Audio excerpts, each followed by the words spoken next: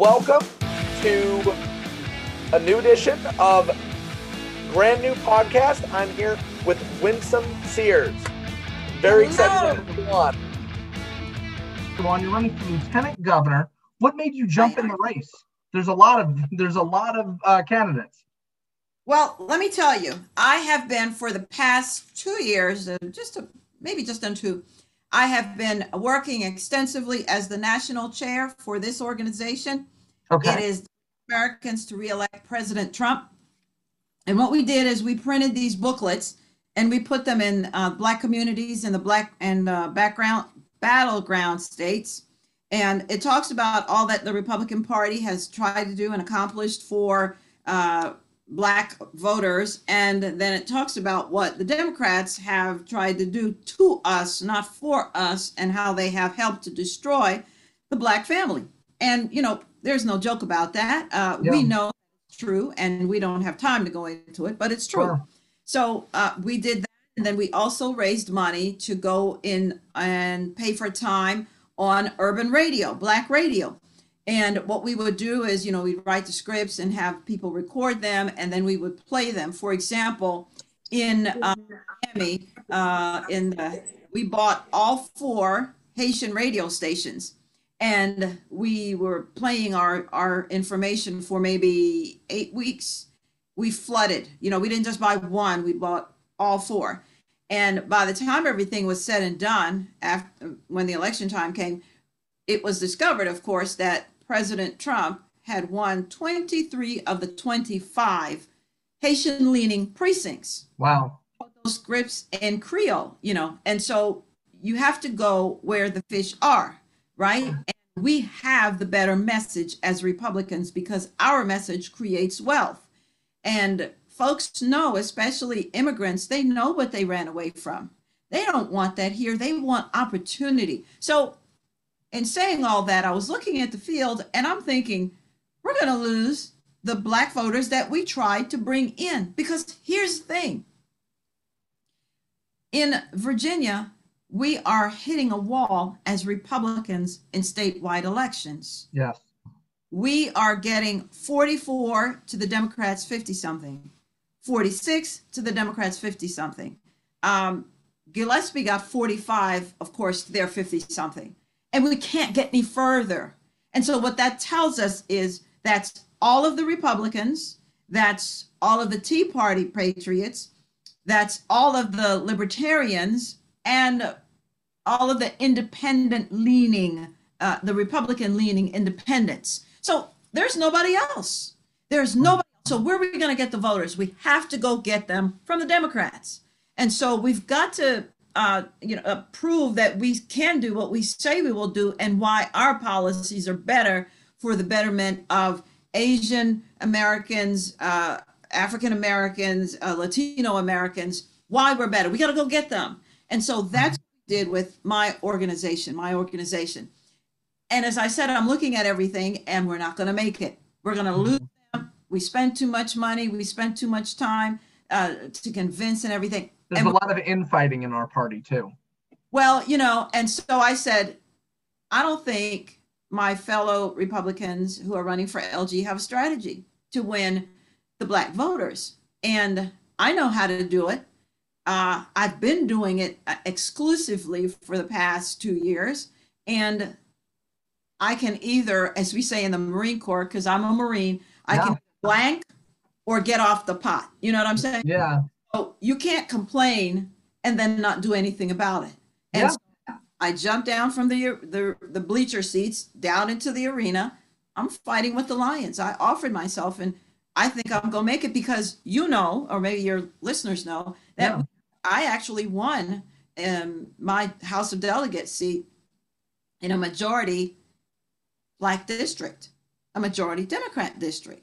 And that hasn't been done since 1865. So I've done it before. I know how to do it. We'll do it again. And you were the first, and it's important, this ties into February, this ties into Black History Month. You made Black history in Virginia by being the first, you made history in a lot of ways. You were the first Black Republican woman elected to the House of Delegates, first female veteran, and first naturalized citizen.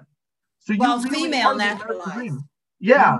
So you really are a testament to the American dream and what we can do in Virginia. It frustrates me all the time. As the party of Lincoln, we have to act like it. I think we have a exclusive responsibility to reach out to Black voters because that's what we were founded on. That is the sole reason we are here. So the Republican Party was founded for Black people. And yes. how it came to be that suddenly they call us racist, homophobic, xenophobic, Islamophobic, misogynist, bigots, and we beat our cats and dogs and okay. Why don't we just say we accept all that? You say that we're all those labels, okay, fine. Now let's talk about policy. You say I'm a racist. Why are the schools closed?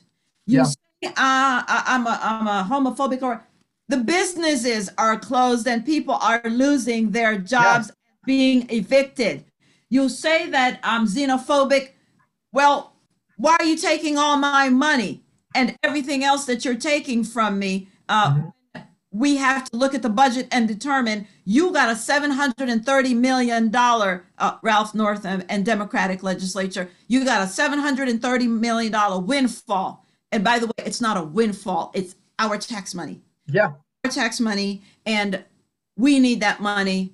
You've labeled us with all these things, but you don't have any answers. All you know to do is... They're the party of talk. We have to be the party of results. That's right. Absolutely. They can't beat us on policy, so they throw a label on us, and then we forever digging ourselves out of that label instead of talking about... Well, and especially in Virginia, I've seen that they've gaslit a lot of Republicans into basically accepting the Virginia Democratic Party history in Virginia is the reason for segregation, eugenics, you name it. Name it. We have Republicans defending a Confederate flag when the Democrats put that there. So we need to focus on our policies, not these battles that they try to bait us into. And definitely show that we are the party of all people. And that's why I thought it was interesting when you jumped into the race. I thought, because you did get elected, it was a little while back, but now you're back. And I was like, well, what made her, jump back in? But times are tough right now in 2021 in Virginia. Well, you see, that's the thing.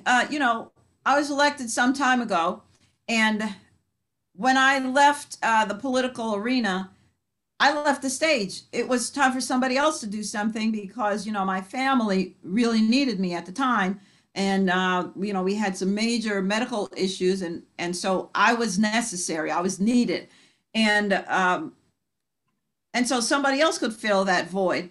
But in the meantime, I did serve on the Census Bureau. I was appointed to the Census Bureau by the second George Bush. And I co-chaired the African American Committee to ensure that certain census things happened in the Black community.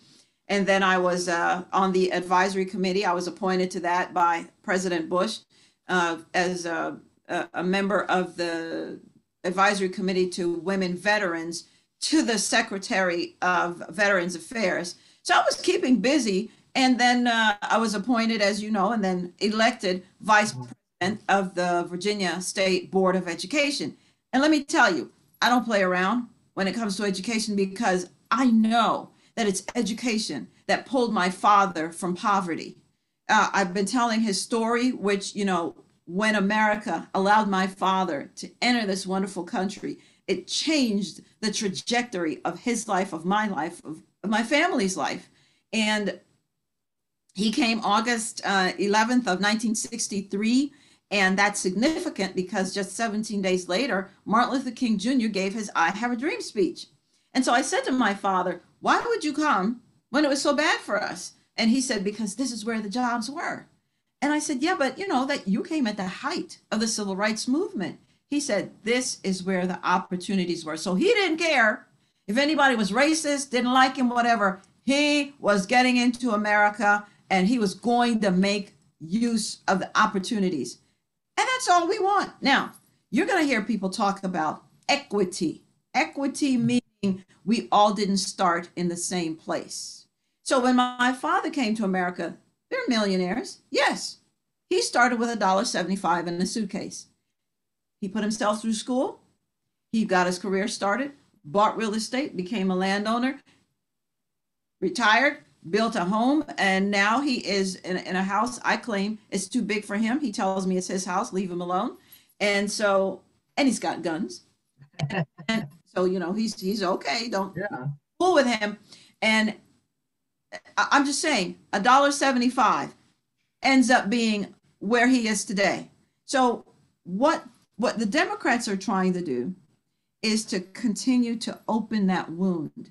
It can't ever heal. They keep pulling the scab and pulling the scab, because if they can prove to Black people that we need them, then they will continue to be elected, because they don't have any good policy that's good for us. People say to me, Winsome, how can we restore the Black family? How about we stop killing 21 million Black babies so far? What a concept. What a concept. And a lot of people, it's interesting, a lot of people want to be woke, but we don't realize that Margaret Sanger, that's the reason she got in that business. That's right. To specifically do that to these communities. By the way, why are there more Planned Parenthood abortuaries in the Black community? Yep. What does Planned Parenthood have against our babies? And then they sell the hearts for $17,000. You saw the videos from Project Veritas. They sell the liver for $10,000. They sell intact brains for what?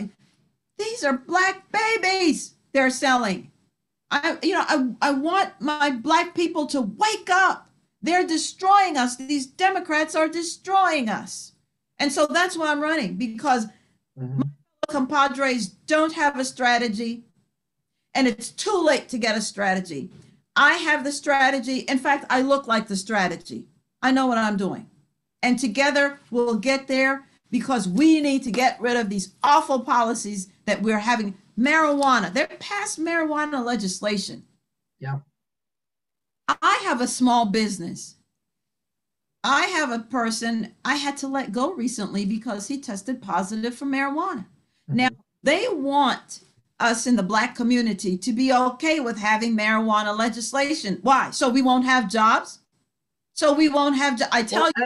And I think it's funny, it's by white Democrats, their characterization of the Black community is, oh, if we legalize weed, you guys will like it, right? Like that's what they think. And it's how racist is that to assume that the Black community or any other minority group in this country, you see, I'm getting riled up. We're going to care about. I'm getting riled up sitting here, because let me tell you something. And this just happened last week, Saturday. We had my supervisor here, board of supervisor, had a forum. And so I came in, I was in the back, and so I'm listening, and he's talking about this racist curriculum that has been taught in our schools here for 3 years, and we didn't know. And it was talking about how Republicans are bad and Tea Party patriots are bad, racist. And I'm thinking, these are my tax dollars doing this? So anyway, one woman said, yes, you're right, a white liberal woman. Yeah, you're racist. You hate Black people. Black people need this and Black people need that. And you're racist and Republicans are racist. And I'm an attorney. And I said, wait a minute. And so I wanted the floor. And so I was recognized. She would not give the floor to me. And I'm an attorney. I'll speak. No, you don't speak for me. You need to sit down. Well, I was recognized. Yes, but then I was recognized second. I am here now. I am Black. I will speak for myself. You don't speak for me. How dare you? And white liberal woman. I was so upset. Yeah. You don't. It's interesting because it's and I mean, this is really it's a whole other conversation, because they want to, or they claim to give power to minority groups with the caveat of the white progressives still oversee everyone. That's what they want to do. We know what's best for you. Yeah. You just let us handle it. No, I don't want you to give me a fish. Yeah. I want to learn how to fish, and that way I can get as many fish as I want. And that's real equity, is that. And that's what we got to be focused on. Winsome, it's been a really great conversation. Before we wrap this up, what is something you would recommend to our readers to read or to watch? And then where can they find your website? So you can find me at winsomesears.com, winsomesears.com. Please sign up to be a delegate, because folks, we have not been winning for the past 12 years. 12 long years we have not won. And if you do what you've always done, we're going to get what we've always got. And that's lose. We are not losers. We have to start winning again, because you'll see what the Democrats do the minute that they get the first control of power. They go hog wild. They're giddy, but they've overreached this time, I believe, and we're going to win this time. So I want you to read, instead of reading, how about we create relationships? How about our Republican and Tea Party patriots? How about you invite a Black organization, an Asian organization, Hispanic organization to your monthly meetings? Have them talk about what it is that they're about. Then here's the key. Then you reciprocate and you go to their meeting, send a contingent, and then you talk about the Republican Party, our values, our principles, and what we stand for. That we don't want things given to us. We want to work for it. Leave us alone. Leave us alone. Leave our stuff alone. Just let me be. And then you start that kind of a relationship. You don't have to read very much, because you have. Then when the Democrats come around and they say, those Republicans are so awful, they're racist, homophobic, xenophobic, whatever, the Democrats will say that, which Republicans are you talking about? Because the Republicans I know, you get that? I know, aren't what you say that they are. Go somewhere else with that nonsense, because we're not listening anymore. So that's, I'm running. We got to win. We have to win. I have legislation we didn't have time to talk about, because wonderful time. But ballot box integrity, folks. If you don't have the ballot box being sacrosanct, you don't have a democracy. We might as well pack it up and go home, because it's one party rule then. So we've got to figure it out. And my way of figuring it out, we need real ID. That means we need a photo. It's readily available. We'll even give you a free one. Real ID. No more ballot harvesting, so you don't come and pick up ballots. No, ballots are going to be taken or through the mail, and ballots will not arrive after Election Day without a postmark and counted, which happened here in Virginia, as was entered in a consent decree on January 13th of this year by the presiding Frederick County Circuit Court judge. That happened. And so there's so many other things, but I know we don't have time. Go to my website, look at my issues. Please sign up to me, be my delegate. I'd love to hear from you. And you are always welcome back on. We've had all the lieutenant governor candidates and governor candidates we're working on coming back on this show. So anytime you want to stop by, let me know. It was really, really great to talk to you about these issues. You're definitely passionate. We need that in Richmond. So come on back anytime, Delegate Sears. This was really wonderful.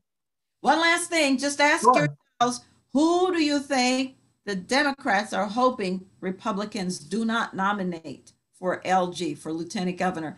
That would be me. They don't want to meet me, because they know I'm not going to take it. I have my issues. I have my values. We can discuss certain things. Sure. All right. Well, thank you so much, Delegate Sears, for coming on Grand New Podcast.